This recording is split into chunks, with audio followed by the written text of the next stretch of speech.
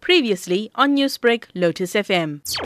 It is alleged that a shooting occurred on Torres Street in Chalcross, where a 52-year-old man was fatally shot by unknown suspects, and it is alleged that the victim alighted from his vehicle when another vehicle passed along and fired shots towards him, and he then sustained gunshot wounds to the head and chest. Identified at the scene by the members of his family. He was identified as Ravi Vurden.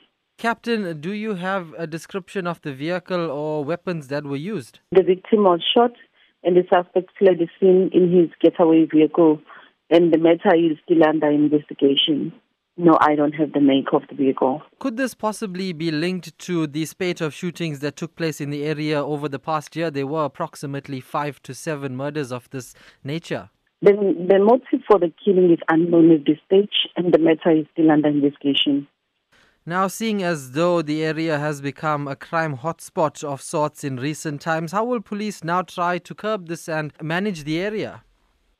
Yes, there are ongoing operations that are being conducted in the Chatsworth area as well as the other areas in the province to cap all the criminal-related incidents.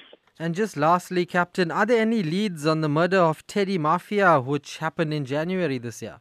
That case is still under investigation. Newsbreak, Lotus FM, powered by SABC News.